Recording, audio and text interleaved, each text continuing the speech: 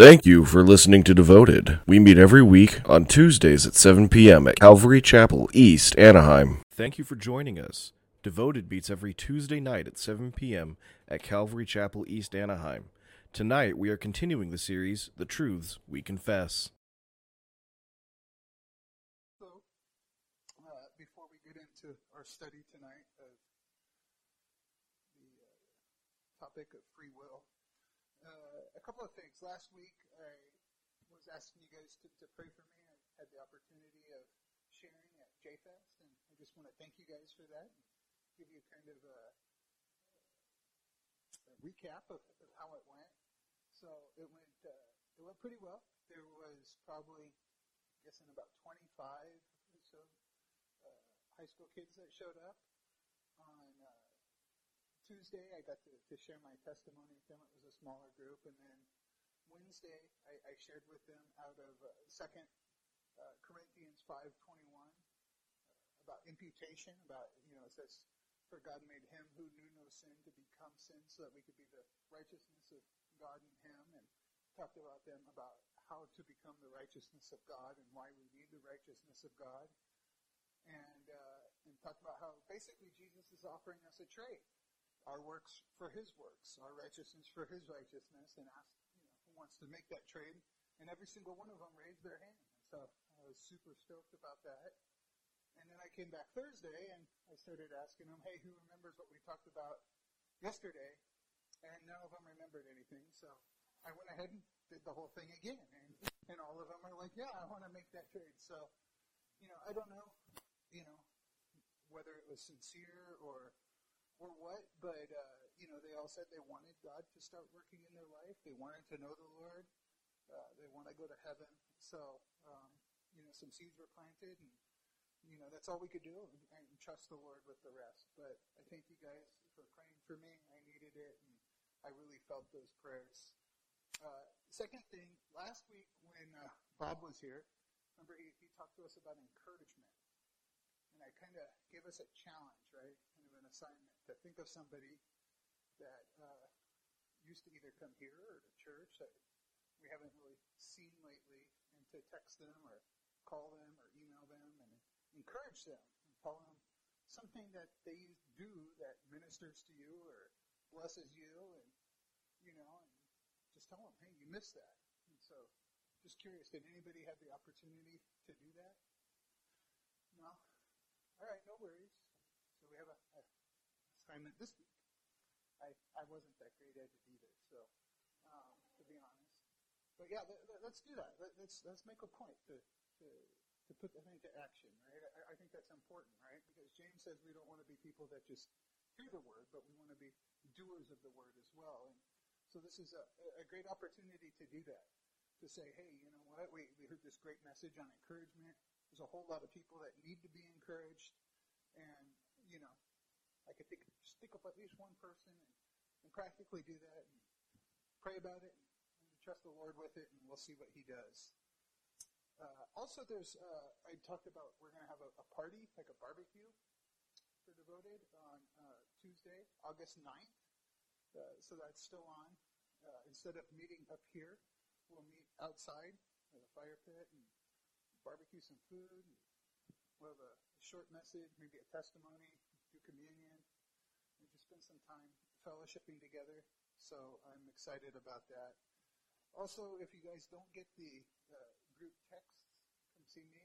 I'd love for you guys to get that. That way you guys can stay up to date what's going on. And same thing, we have a Facebook group page. That's another way to stay in contact with each other, stay in community, and also stay up to date with what we're doing. So if you need help with any of that, come see me, and I will help you with that.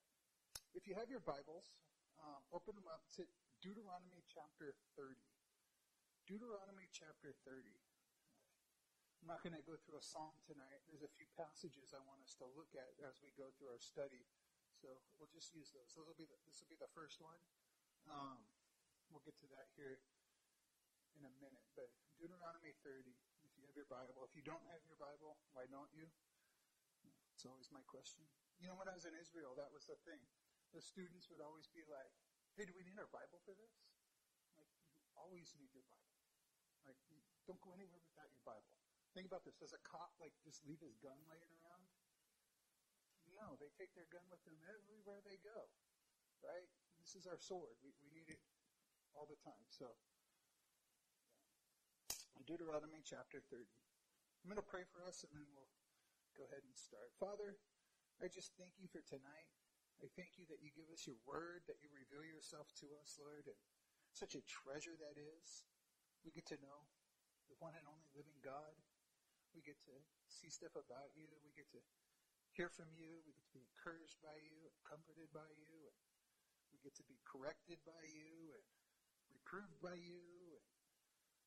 And we get everything we need to honor you and to please you and to serve you in it, Lord.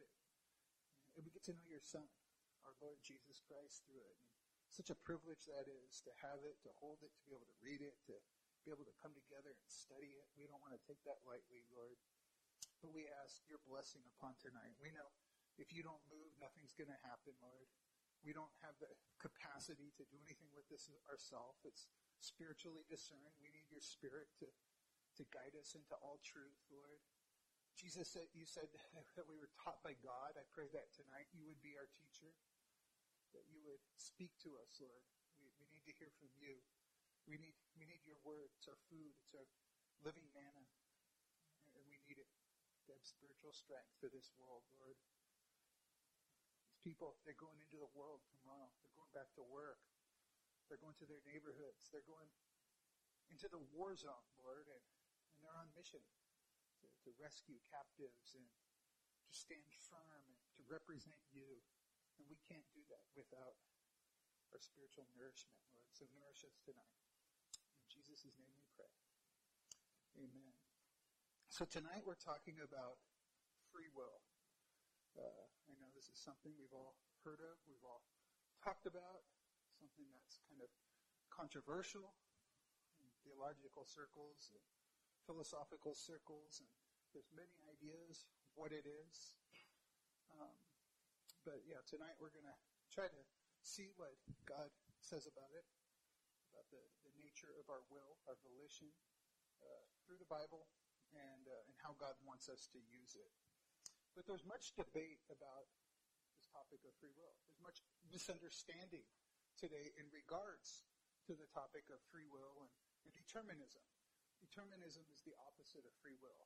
Free will says that human agents, have the free capacity to make decisions, and their decisions have consequences. And determinism says the opposite of that, that everything is determined in life, and it's happening the way that whoever determined it has determined it to happen. And so it doesn't really leave much room for people to make free choices. These choices have been determined for them. And so there's much confusion and misunderstanding around these two things. And there's a few reasons for that. Number one, it's a difficult subject. It's a difficult subject, first and foremost, I believe, because the Bible teaches both. It teaches free will and determinism. In Acts chapter 2, remember the Holy Spirit fell on the 120 that were in the upper room praying there on Pentecost? And what happened when the Spirit fell on them? They started speaking in tongues. And the Jewish people from all over the world that were passing by, going to the temple for Pentecost to go worship, they hear this group of 120 speaking in different tongues, praising God in different tongues. And some of them started mocking and saying, look at, they're drunk. And Peter says, they're not drunk. It's way too early in the morning to be drunk.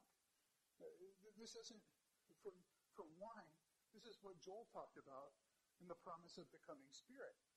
When Joel prophesied in Joel chapter 2 that God's Spirit would come upon all people. Whether you're old or young, whether you're free or a slave, and they would all prophesy, male or female, and that's what you're seeing. And he started preaching to them about Jesus and how they crucified their Messiah. And Peter says this in Acts chapter 2, verse 23. He says, this man, delivered over by the predetermined plan and foreknowledge of God, you nailed to a cross by the hands of godless men and put him to death. Right there, he says, godless men chose to murder Jesus. That was the desire of their heart. That's what they wanted to do. 100%. God wasn't forcing them to do it. But at the same time, God had predetermined that it would happen. God is sovereign over history. He actually wrote history before it happened. That's how he could know the end from the beginning. So we have both. We have human freedom. These men chose to murder Jesus. But we also have God's predetermined plan being worked out. You know, I teach this class in the School of Discipleship on Calvinism and Arminianism. And the book that I use for our textbook is called Chosen But Free by Norman Geisler. And the reason I like this book is because it stresses both of these. It stresses the freedom aspect that we have, but also God's sovereignty over salvation. D.A. Carson calls this compatibilism, that these two things are compatible. They're not at odds or at conflict with each other, human freedom and God's sovereignty, but they're compatible. It's two different ways of looking at the same thing. It's two different views. We talked about this. Romans 1, it's all about God's sovereignty, right? You've been predestined. You've been predestined. You've been predestined. Well, it's giving you the heavenly view. It's giving you the view from above, God's sovereignty over everything. But then there's passages in the Bible that stress the human responsibility, the whosoever wills, those types of things. And so we have both, and they're not in conflict with each other, but they're compatible with each other. Another part of what makes this discussion or debate so difficult is the fact that many groups use this same term. They use the term free will, but it means something different. They have a different definition for what it means. And so they start arguing about this idea or this concept, and they're coming from different perspectives or a different starting place, but they're using the same term. And so it's kind of hard to have a discussion like that. We see that today in politics, where the Republicans and the Democrats, they'll use a term for something, but the term means radically different things for both groups. And they can't have an honest discussion with each other about it because they can't nail down what that term actually means. This term free will is huge in the area of philosophy. In fact, if you go on YouTube and search the term free will, surprisingly, mostly what you're going to find is philosophers and philosophical videos talking about free will. And even more surprisingly, you'll discover that most of them are arguing that human beings don't have a free will, that everything's determined, and that everything's coming from cause and effect. And what's happening to us and the choices that we get are, we're not really having a free choice, but it's the effect of something else that happened before it. So if I make a decision, it's not really free because it's influenced by prior actions. They stress fate and determinism, taking away the responsibility from humans. We see this all the time today. There are people saying, no, it's not Johnny's fault for doing such and such a crime. He was brought up in a bad environment where the system was rigged against him. It's systemic racism. It's not their fault. They're making all these excuses, whether it's nurture or nature or whatever. It's never the person's fault. But we see that this view of free will is unbiblical. Yes, because cause and effect are real things. Nature and nurture matter. However, God has given us the ability to make decisions and commands us to make righteous decisions. Not only does he demand righteous decisions, but he's also going to hold us responsible for the decisions that we make, and whether they're wrong decisions or good decisions. He's either going to punish us or he's going to reward us for them. So the philosophical view of free will is wrong, right? Because it doesn't have any room really for free will, and it takes away the responsibility away from people, two things that God's word does not do. But there's another view that I want to highlight real quick, and I'll call this the secular humanist view of free will. This is the most dominant view of human freedom in our Western culture. And sadly, it's not just amongst the secular people. I think this is probably the most dominant view even in the church today. And the humanist view of human freedom is that man is free to choose good or evil And there's no inclination either way. That is to say that man could freely choose to do good, and he could also freely choose to do evil whenever he wants, and he has the ability to carry it out. The secular humanist says that man is neutral when it comes to good and evil. He has no bent or inclination either way. This is popular in our society today. They say people are typically good. They're generally good. Right? The Bible says that we're not, right? And we're bent towards evil. But in this view, the person has the ability to choose salvation. They have the ability in and of themselves to choose righteousness. And that's where this view is in error, because it doesn't account for the corruption experienced from the fall. It doesn't account for original sin. It doesn't account for man's depravity. John 8:34, Jesus is at this feast, the Feast of Lights, and groups are coming to him, and he's talking to them, and some of them are believing in him. And it says this in John 8:34. Jesus answered them, "Truly, truly, I say to you, everyone who commits a sin is a slave to sin." It's a person who ongoingly committing sins, who's characterized by sin. The person who's a sinner, right? We're not sinners, we're saints. We've been translated from the kingdom of darkness into the kingdom of light. We're not characterized by sin, we're characterized by Christ. The person who's characterized by sin is a slave to sin, Jesus is saying. So much so that in John 6:44, Jesus had said this. He said, "No one can come to me unless the Father who sent me draws him, and I will raise him up on the last day." By the way, that word draws, it's the same Greek word used when Paul and Silas were arrested in Philippi. And it says that they drew him or dragged them before the council. Now, do you think the people that arrested Paul and Silas were encouraging them to come before the council, to come before the judge, saying, "Come on, one step in front of the other, you're doing a good job, who knows what it'll be like when you get there?" No, they're arresting them. They're literally dragging them to the council. This word's also used of drawing water out of a well. When someone draws water out of the well, do they sit there and talk to the water? "Come on, you could do it. Come on, get in the bucket. I'm really thirsty. I need some of your milk."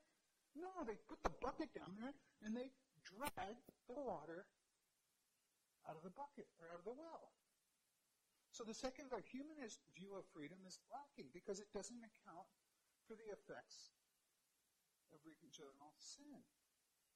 You see, our corruption from the fall makes it necessary for God not only to drag us to Christ the same way that water is dragged out of the well, or that Paul and Silas were dragged before the council. But then how are we to define free will?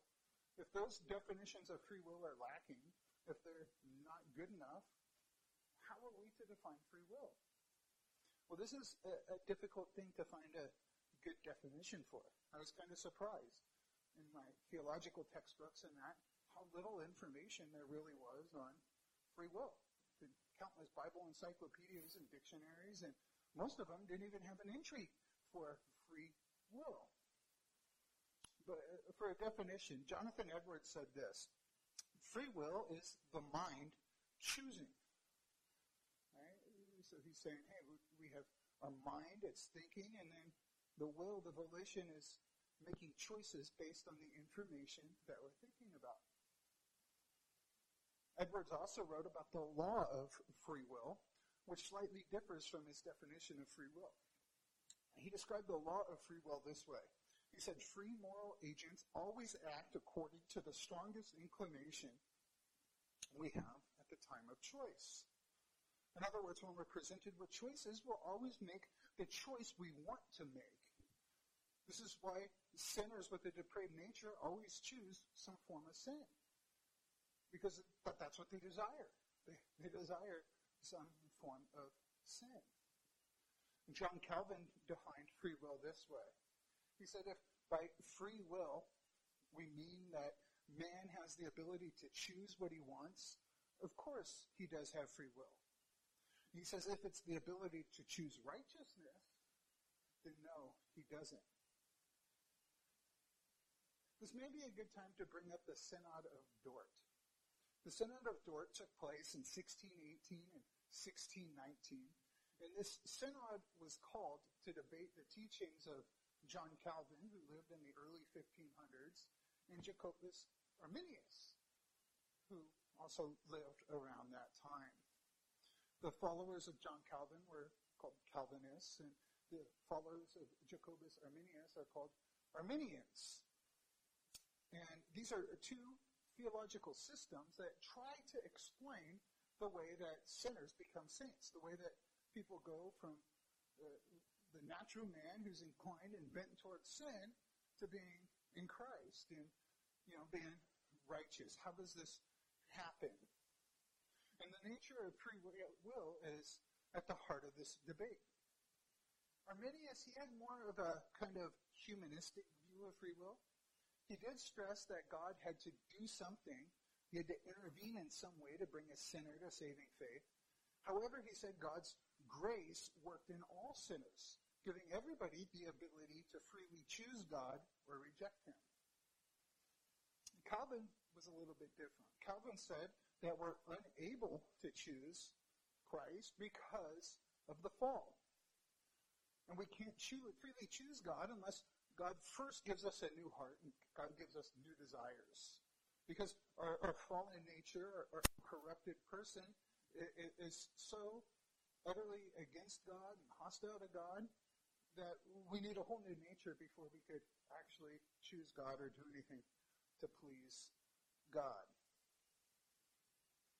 He has to set us free from the bondage before we could choose him. Arminius stressed man's choice. Calvin stressed God's choice in salvation. There's a problem with Arminius' view, I think. And it's about man's choice. Then I have something over my unregenerate neighbor. I have a reason to boast because I was smarter than him. I was able to put the pieces together, and I was able to realize that I needed to choose Christ, and he wasn't. There's something lacking in his thinking or deficient in his mind that isn't in mine, that allowed me to see my need for Christ and him not to. And this goes clearly against what Scripture says. In 1 Corinthians 4:7 it says, "For who regards you as superior? What do you have that you didn't receive? And if you did receive it, why do you boast as if you had not received it?"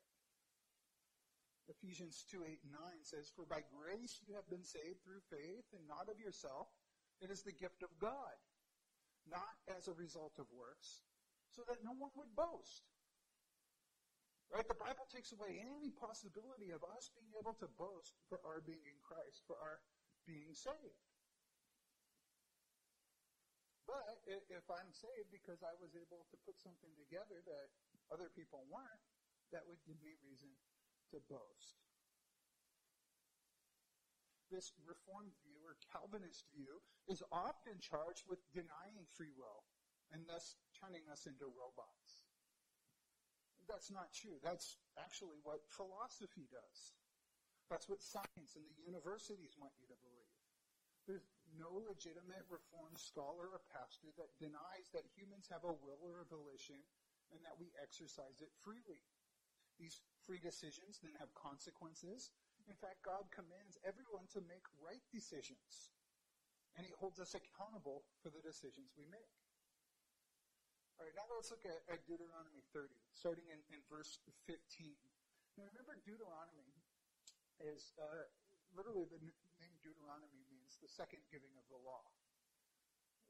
Moses had brought the children of Israel out of Egypt, out of bondage, remember, through the parting of the Red Sea, when the Egyptian army was baptized in the Red Sea, and then they went and wandered in the desert for 40 years. And God was teaching them during those 40 years that he will be with them, that God will dwell with them, that God will protect them, that God will provide them. And we had this amazing time during this 40-year period where God is showing himself strong on behalf of the nation of Israel. He's performing miracles on behalf of the nation of Israel, more so than probably any other time other than the 3-year ministry of Jesus Christ in the entire Bible. And they get to the edge of the promised land. They're about to go in. Moses can't go in, remember, because he dishonored God. He smote the rock, misrepresenting God instead of speaking to the rock. But he wants to prepare the children of Israel for when they go in. And so he gives this sermon. And he's telling them all about how they were rescued out of Egypt and all reminding them of the law that God gave them in this 40-year period and how God had worked so mightily on their behalf. And then we come to the end. And they're on Mount Ebal and Mount Gerizim, and they're announcing the blessings and the cursings. And they're saying, hey, if you do what's right, that'll bless you. If you do what's wrong, God's going to curse you. And they're all agreeing to that. And then we get to chapter 30. And in verse 15, Moses says this. He says, see, I have set before you today life and prosperity and death and adversity. And that I command you today to love the Lord your God, to walk in his commandments, or to walk in his ways and keep his commandments and his statutes and his judgments, that you may live and multiply, and that the Lord your God may bless you in the land where you are entering to possess it. But if your heart turns away, and you will not obey, but are drawn away and worship other gods and serve them, I declare to you today that you shall surely perish. You will not prolong your days in a land where you are crossing the Jordan to enter and possess it. I call heaven and earth to witness against you today that I have set before you life and death, blessing and curse. So choose life in order that you may live, you and your descendants, by loving the Lord your God, by obeying his voice, and by holding fast to him.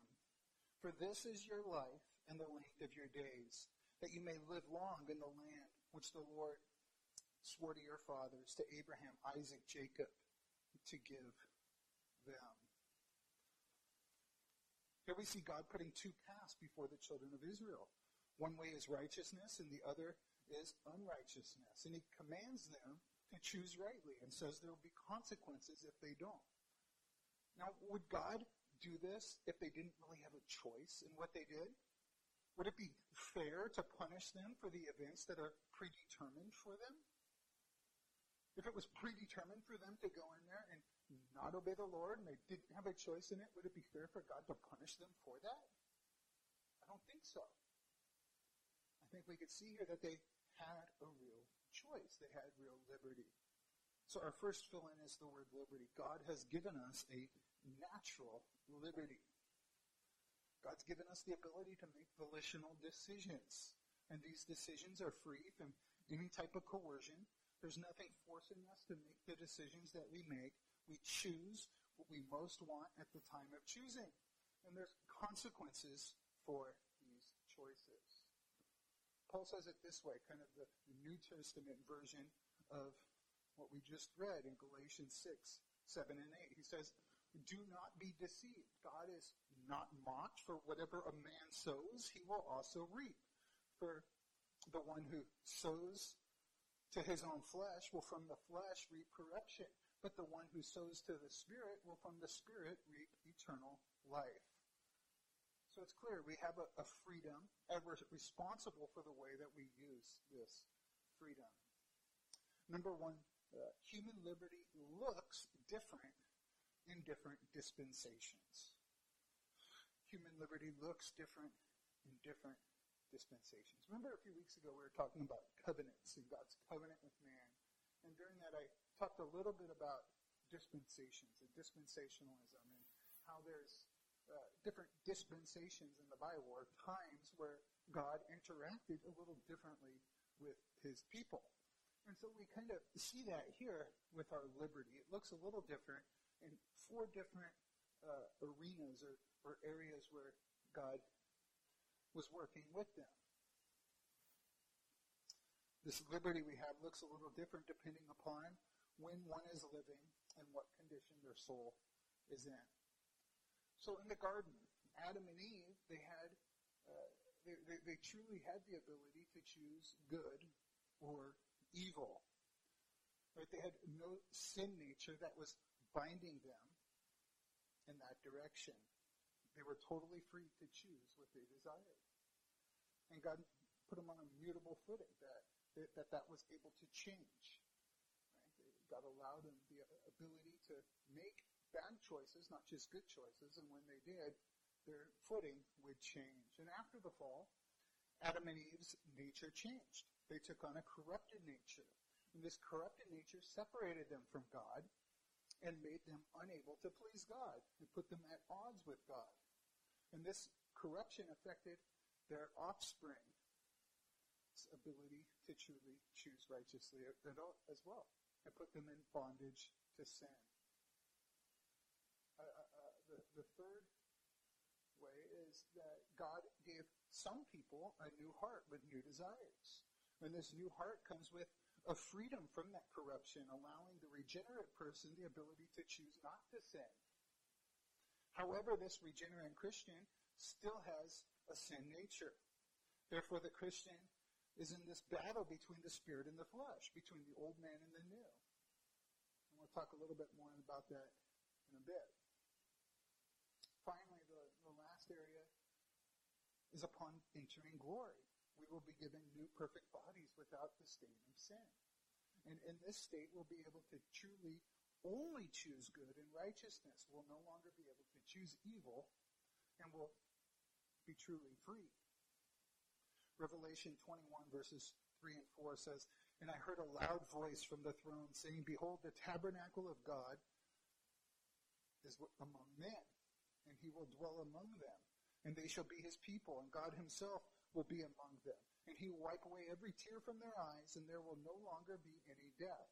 There will no longer be any mourning or crying or pain, for the first things have passed away."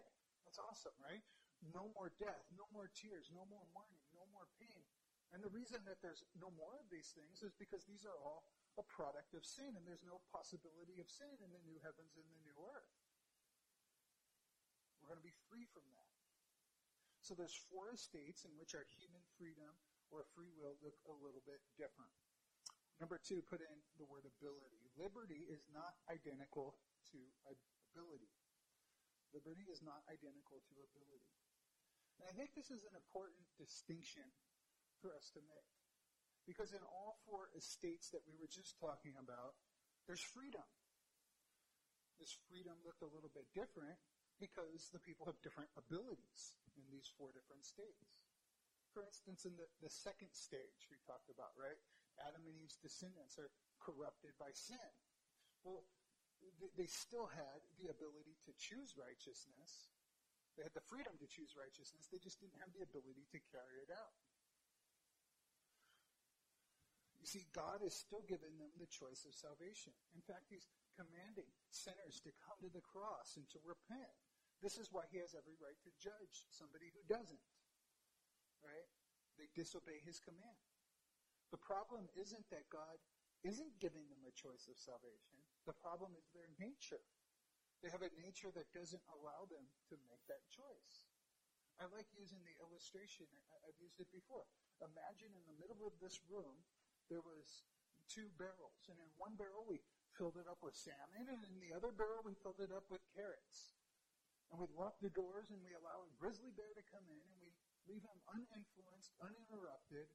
Which barrel is this grizzly bear going to go for? He's going to go for the salmon. Now, he's free to go for the carrots if he wants, but he's not going to because it's against his nature. Now we take the grizzly bear out, and we allow a rabbit to come in. Which one is the rabbit going to go for? Is it going to go for the salmon, or is it going to go for the carrots? It's going to go for the carrots, not because it can't go for the salmon, but because it's against its nature. Its nature is to eat carrots, so that's what it's going to go for. And so God has put Jesus Christ before everybody in the cross and is commanding them to come, commanding them to choose righteousness, commanding them to choose salvation, commanding them to repent of their sins. The problem is that God isn't allowing the sinner to come. The problem is their nature.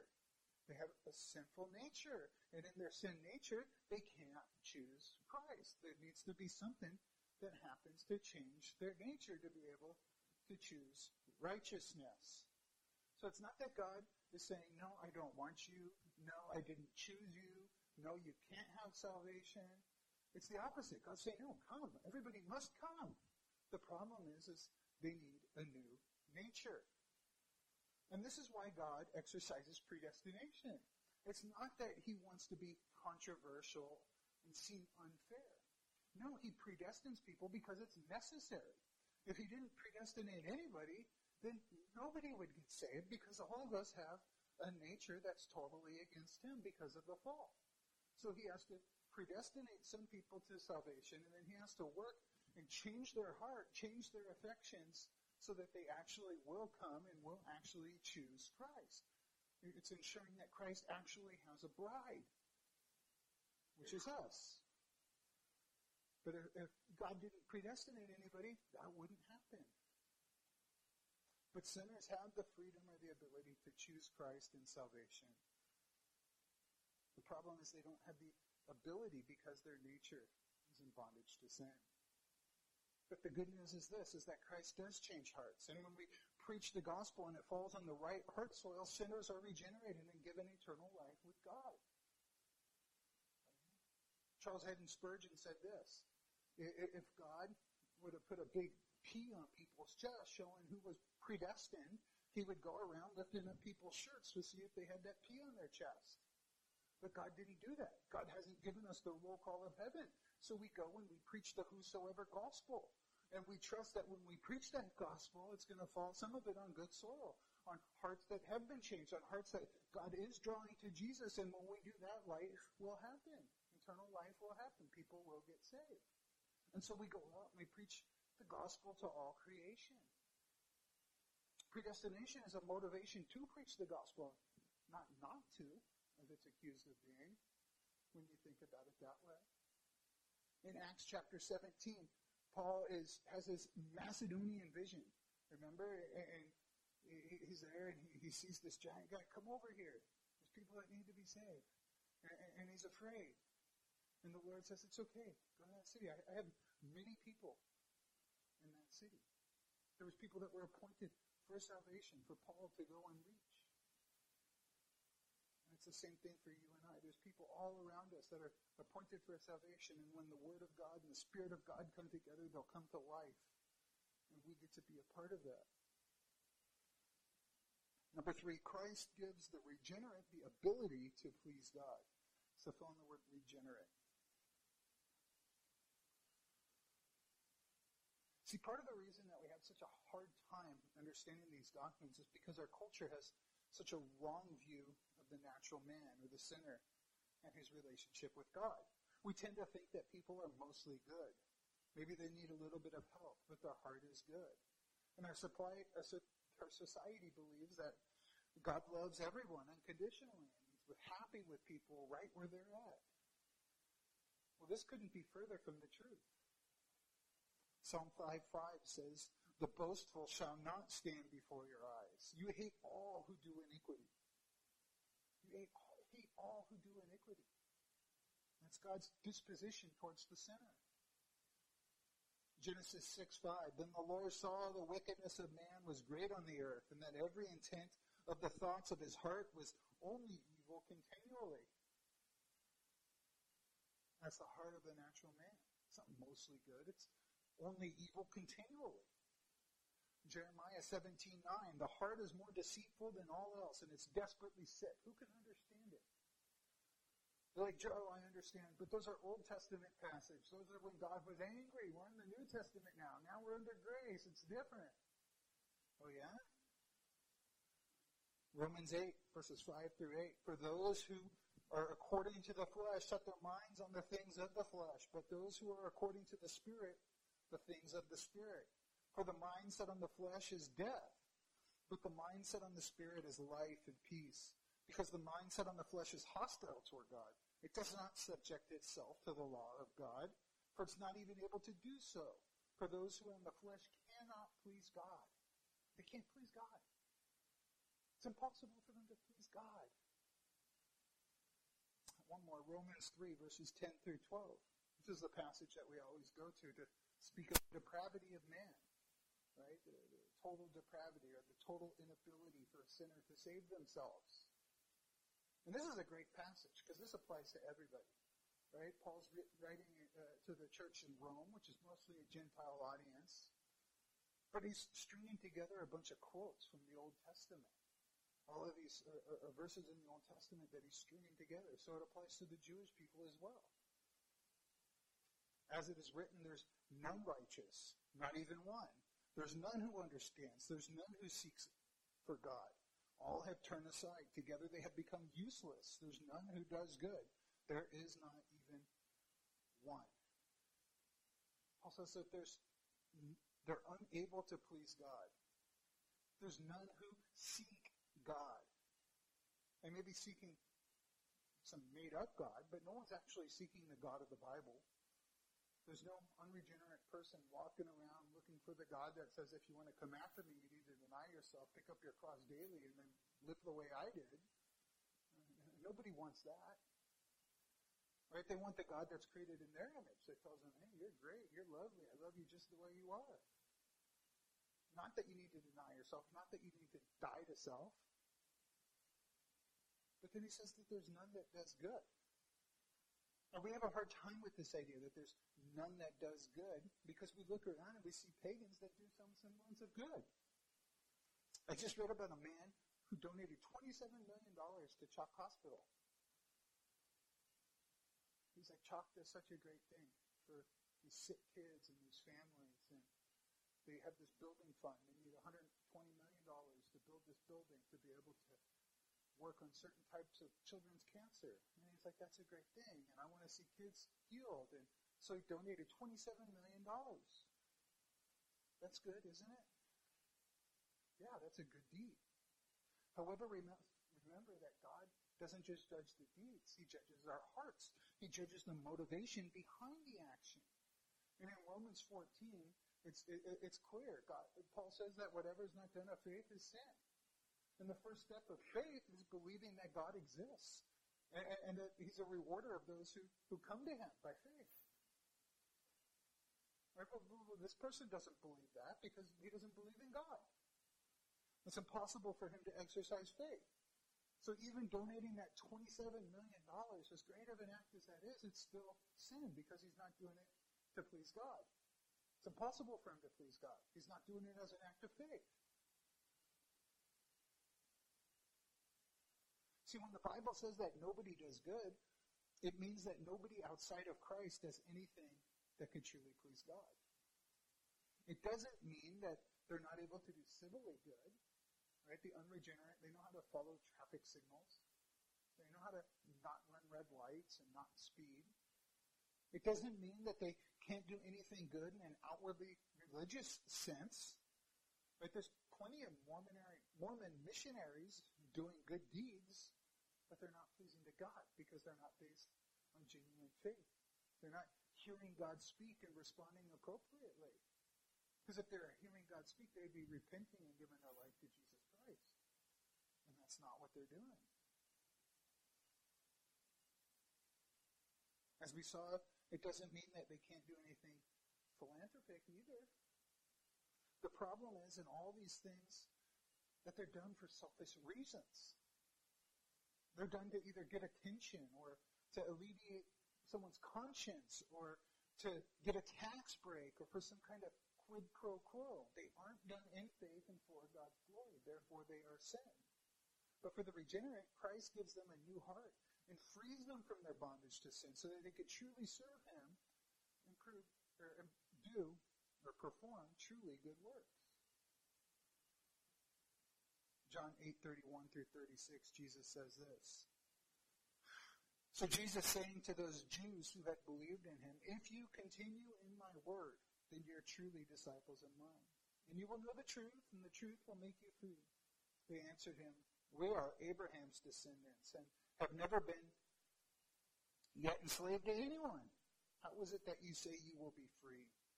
Jesus answered them, truly, truly, I say to you, everyone who commits sin is a slave to sin. The slave does not remain in the house forever. The Son does remain forever. So if the Son makes you free, you are free indeed. Like the one who sins, the sinner is a slave to sin. The first time we sin is because we want to. Sounds fun. And then we do it because we enjoy it. And then pretty soon we keep doing it because we can't not do it. I used to do drugs. The first time I did drugs, I loved it. This was great. It's all I wanted to do. But it got to a point where I wanted to do anything but doing drugs, but all I could do was do drugs because I was a slave to sin.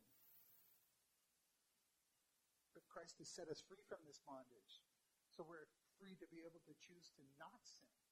That's what our freedom is. Our freedom isn't to do whatever we want. Our freedom is to be able to choose not to sin, to not give in to the flesh, to not give in to temptation. Ephesians 2. You know what? Let's flip there. Ephesians 2. This is such a great passage.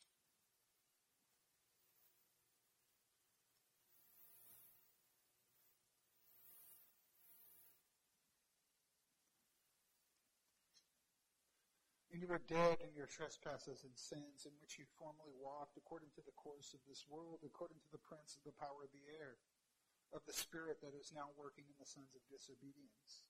Among them we too all formerly lived in the lust of the flesh, indulging in the desires of the flesh and of the mind, and were by nature children of wrath, even as the rest.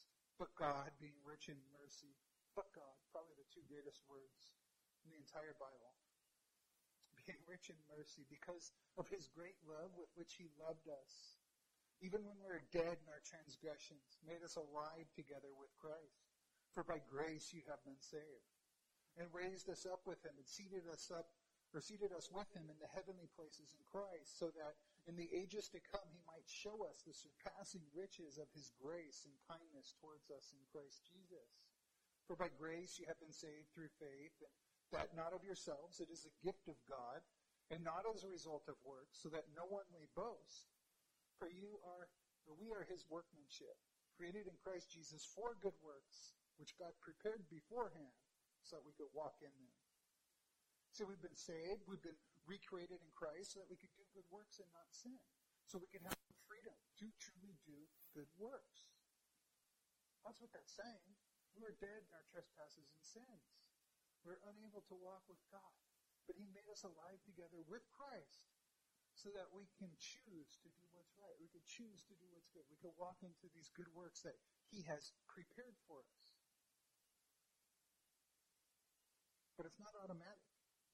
Even in Christ, we still possess the same nature, but now we have the freedom to say no to it. That's the difference. Point number 4. We need to exercise and grow our ability. Exercise and grow are the fill-ins. Like I said, we have this new nature in Christ. We have a new ability to say no to sin, but it's not automatic. The book of Romans is it's a masterpiece. It's Paul's masterpiece. It's his theological treatise where he's explaining how salvation works, how one goes from being in the kingdom of darkness to the kingdom of light, how one's translated from the kingdom of Satan to the kingdom of Christ. And Paul goes into great detail explaining this. In fact, in chapters 1 through 3, Paul brings the whole world under condemnation. He shows the whole world, both Jew and Greek, that they're guilty, that they're in bondage to sin. In chapters 4 and 5, Paul talks about justification. Justification, just as if I had never sinned. And he explains how one is saved, how one is justified, how one's made right in God's eyes.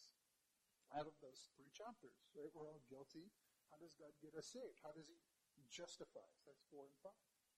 Well, chapters 6, 7, and most of 8 then talk about sanctification. Right? We're declared righteous in God's eyes. Right? We're given the right legal standing.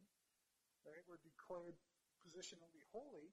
But practically, how does he make us holy? That's sanctification. Sanctification works in 2 parts. There's positional sanctification. That's chapters 4 and 5, where God is declaring us positionally sanctified, positionally set apart, positionally his, positionally holy. But there's also practical sanctification. How does he work that out in our life? We get saved. We're sinners. We're still performing sin. Now, how does he get us to sin less? That's sanctification. But listen to what Paul says in Romans 7. Here he's talking about that sanctification that I was talking about. He says, "For we know that the law is spiritual, but I am of the flesh, sold into bondage to sin. For what am I doing? I do not understand. For I am not practicing what I would like to do, but I'm doing the very thing I hate. But if I do the very thing I do not want to do, I agree with the law, confessing that the law is good. So now no longer am I the one doing it, but the sin which dwells in me.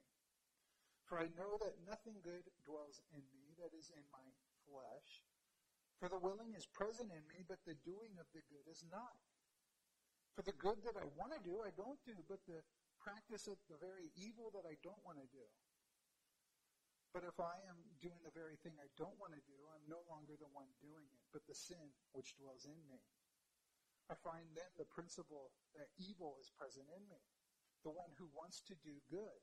For I joyfully concur with the law of God in the inner man, but I see a different law working in my members and my body, waging war against the law of my mind, and making me a prisoner of the law of sin which is in my members. Wretched man that I am, who's going to set me free from this body of death? Thanks be to God through Jesus Christ our Lord. So then on one hand, I myself, with my mind, am serving the law of God, but on the other, with my flesh, the law of sin." Any of you guys ever feel like that? I feel like that every day. You know, it's been said that the Christian life is really a battle of the will. Which will is stronger? Our will to sin or our will to please God? We may have the will to not sin like Paul, but not the ability to carry it out because there's too much of the old man still alive in us. This is why in Romans 6, Paul encourages us to render the old man dead to sin and our new man alive to Christ. This is sanctification. This is growing in obedience, growing in our ability to say no to sin and yes to Christ. But we have a part in this work. It's us and God cooperating in our sanctification. I think the verse that best explains that is Philippians 2, verses 12 and 13. Well, Paul says, "So then, beloved, just as you have always obeyed, not as in my presence only, but now much more in my absence," he says, "work out your own salvation with fear and trembling. For it is God who's at work with you, or in you, both to will and to work for his good pleasure." You know, God gives us grace and new desires. But now we need to work these desires out of our new heart to where they become visible and the good works can be seen by all. Think about a muscle. We all have the same amount of muscles in our body. But when we exercise these muscles and we strain these muscles, they grow bigger so that people could see them. That's what Paul's talking about here. He's saying God did this work inside of you when you were saved, and he deposited his spirit. He made you alive. He gave you a new heart, but nobody could see that. Nobody could see your heart. Nobody knows whether you have a new heart or an old heart.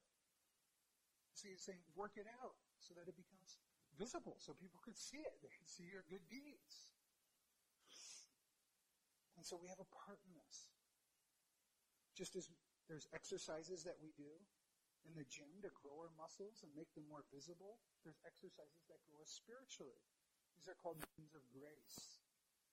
The means of grace are means that God ordinarily uses to impart grace in the lives of his people.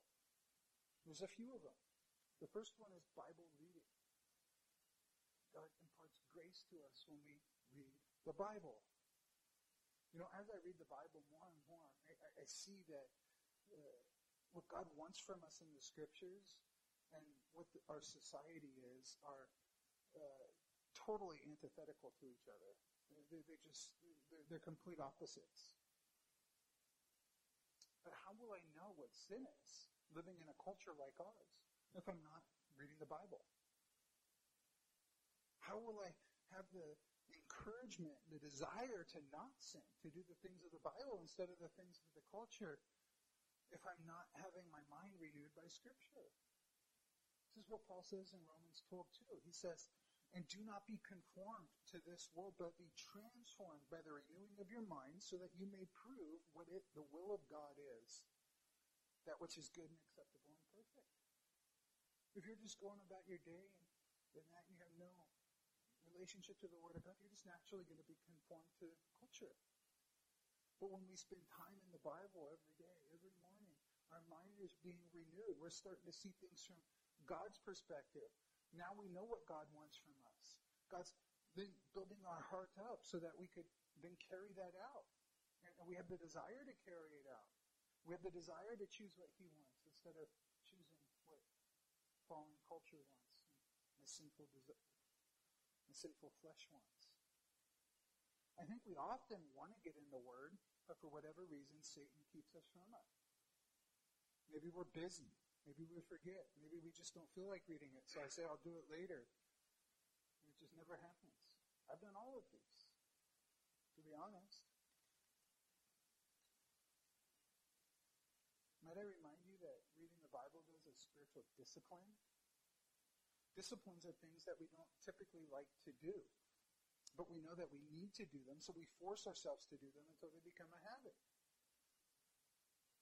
I'm a big fan of these Bible reading plans for this reason. There's all kinds of these Bible reading plans. You can find one that works for you. In fact, I find a website where they'll create one special for you. You tell them what your needs are, how busy you are, when you have free time, and they'll design a Bible reading plan specifically for you. But I like this because it gives us a way to stay on track. It gives us a way to discipline ourselves to reading the Bible. Better yet, do it with an accountability partner. Do it with somebody else that's keeping you accountable to stay on track with this Bible reading plan. Encourage one another in the Word. Right? That was our message last week, how we need encouragement. We need to be encouraging people with the Word, encouraging people to stay in the Word, sharing what we're getting out of the Word. Things like that are going to keep people in their Bible reading plan because it's so important. David said in Psalm 119 verse 11, he said, "Your word I've hidden in my heart so that I will not sin against you." The more the Word of God that we're taking in, the less we're going to sin. It's really the cure for everything. The more that I'm in the Bible, the greater I do in my Christian walk, typically. The more I'm reading the Bible, the more I'm sharing my faith. Right? What goes in is what's going to come out. If all day I'm taking in Scripture, when I meet people, that's what I'm going to talk about. If all I'm doing is watching Fox News or CNN, when I meet people, I'm going to talk politics. When I'm reading the Bible, my mind is fixed on the Bible, and I desire to do the Bible and not the things of the world. You see, our relationship to, or how we're doing in our walk is directly tied to our relationship to God's Word. Another means of grace is prayer. We need to stay connected with God through prayer throughout the day. We need to see the areas where we're falling, the areas that we need to be focusing on, the areas that we need to have victory in, and we need to be praying about those before they even come up. How many of you guys have seen the movie Saving Private Ryan? Right, remember there's that scene where they come to Normandy, and they're about to get off the boats, right? And they just open the hatches, and they start getting out, and they just start getting mowed down, one right after another, right, from the beach. Well, that's not typically how we storm a beach anymore. Like we've learned from that.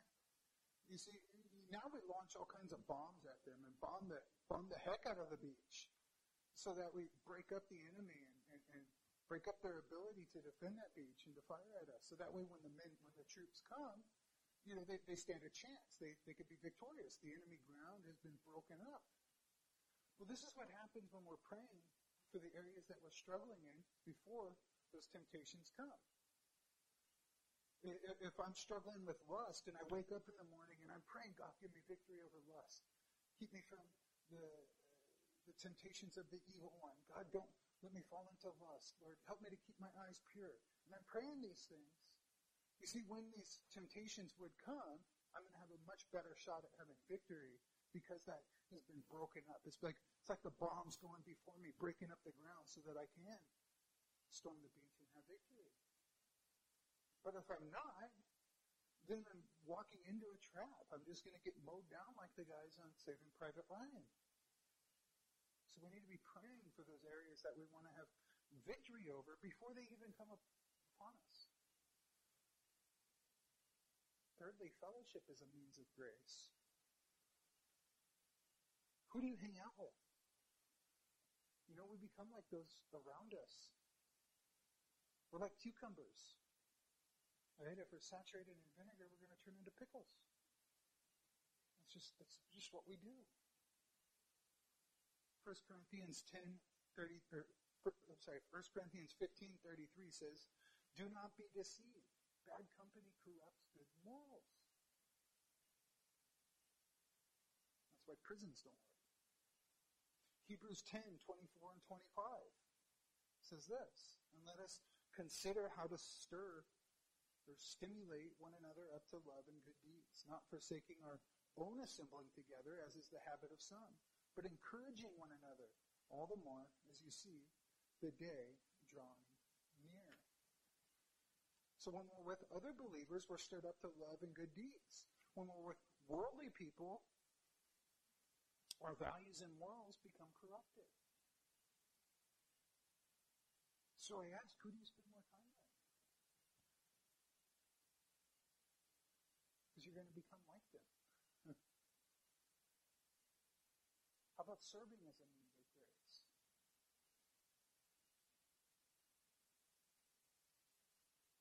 How often do I not feel like serving others? But when I do, I'm just totally blessed. I'm strengthened. I'm encouraged. That happens so much. The fact is, if we're going to become like Jesus, we need to grow in service. We should have lives marked by service. This is what Jesus says. Remember the disciples, they were arguing over who was going to be the greatest in his kingdom. That was what they were concerned about. Jesus says this in Luke 22, verses 24 through 26. "And there arose also a dispute among them as to which one of them was be regarded as the greatest. And he said to them, the kings of the Gentiles lord it over them, and those who have authority over them are called benefactors. But it's not that way with you. But the one who is the greatest among you must become like the youngest, and the leader like the servant. For who is greater, the one who reclines at the table or the one who serves? Is it not the one who reclines at the table? But I'm among you as the one who serves. In the world, the one who's being served is the greatest. But in the kingdom, it's the one who's doing the service, who's doing the serving. In God's economy, the values are inverted. See, I believe if we want to grow in our faith, which we all do, otherwise we wouldn't be here on Tuesday night. I believe we all want to be able to exercise our free will and say no to sin and yes to righteousness. But if this is going to happen, we need to embrace these disciplines. We need to give ourselves to them. We need to make them more and more a part of who we are. And as we do, I trust that sin and sin will become less and less a reality in our lives. Number 5. We're almost done. Fill in the word only. One day, we will only be able to please God. 1 John 3:2. Beloved, now we are children of God, and it has appeared as yet what we will be. We know that when he appears, we will be like him, because we will see him just as he is. John says we will be just as he is. We'll be without a sin nature. We won't be able to sin. We won't be able to choose sin. We'll be able to please God 100% of the time. That'll be our only choice. Our ultimate destiny is to be with Christ without the possibility of sin. That's amazing, right?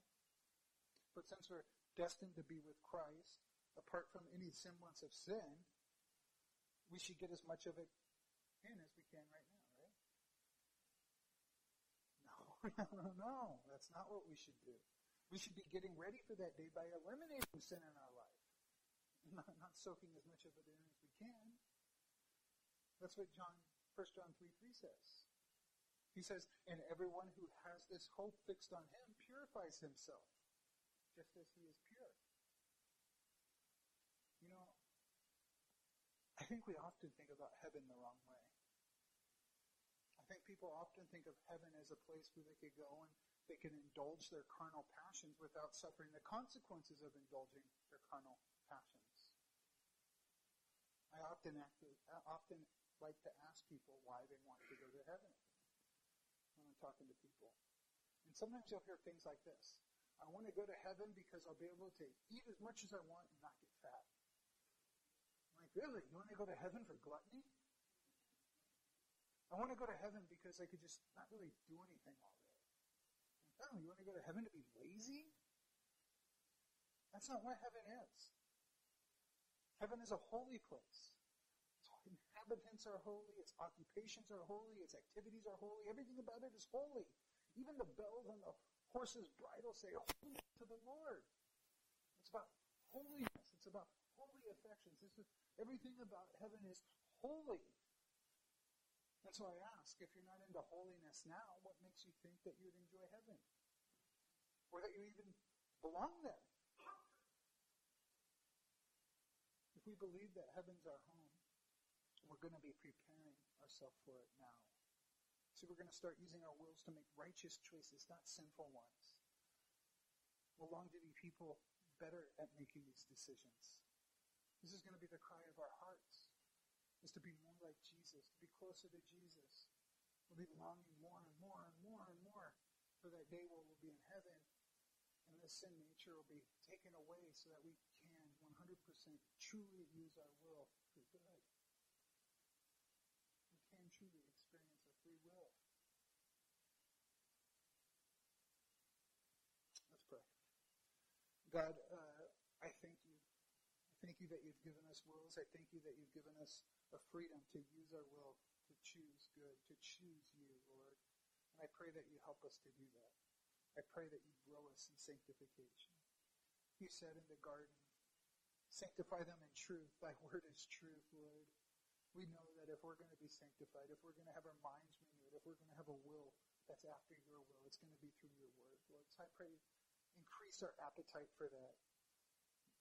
Give us a hunger and thirst for righteousness' sake, Lord. Help us to hide your word in our hearts so we don't sin against you, Lord. Help us to long for the pure milk of the word, Lord, and to feast on the manna every morning. And I trust as we do that you'll give us pure affections of yours, and help us to carry those out, Lord. I pray also that you help us to preach your word and to bring others to that same knowledge, Lord. And we do look forward to your coming. We look forward again to that day where we're just like you. So come, Lord Jesus. In Jesus'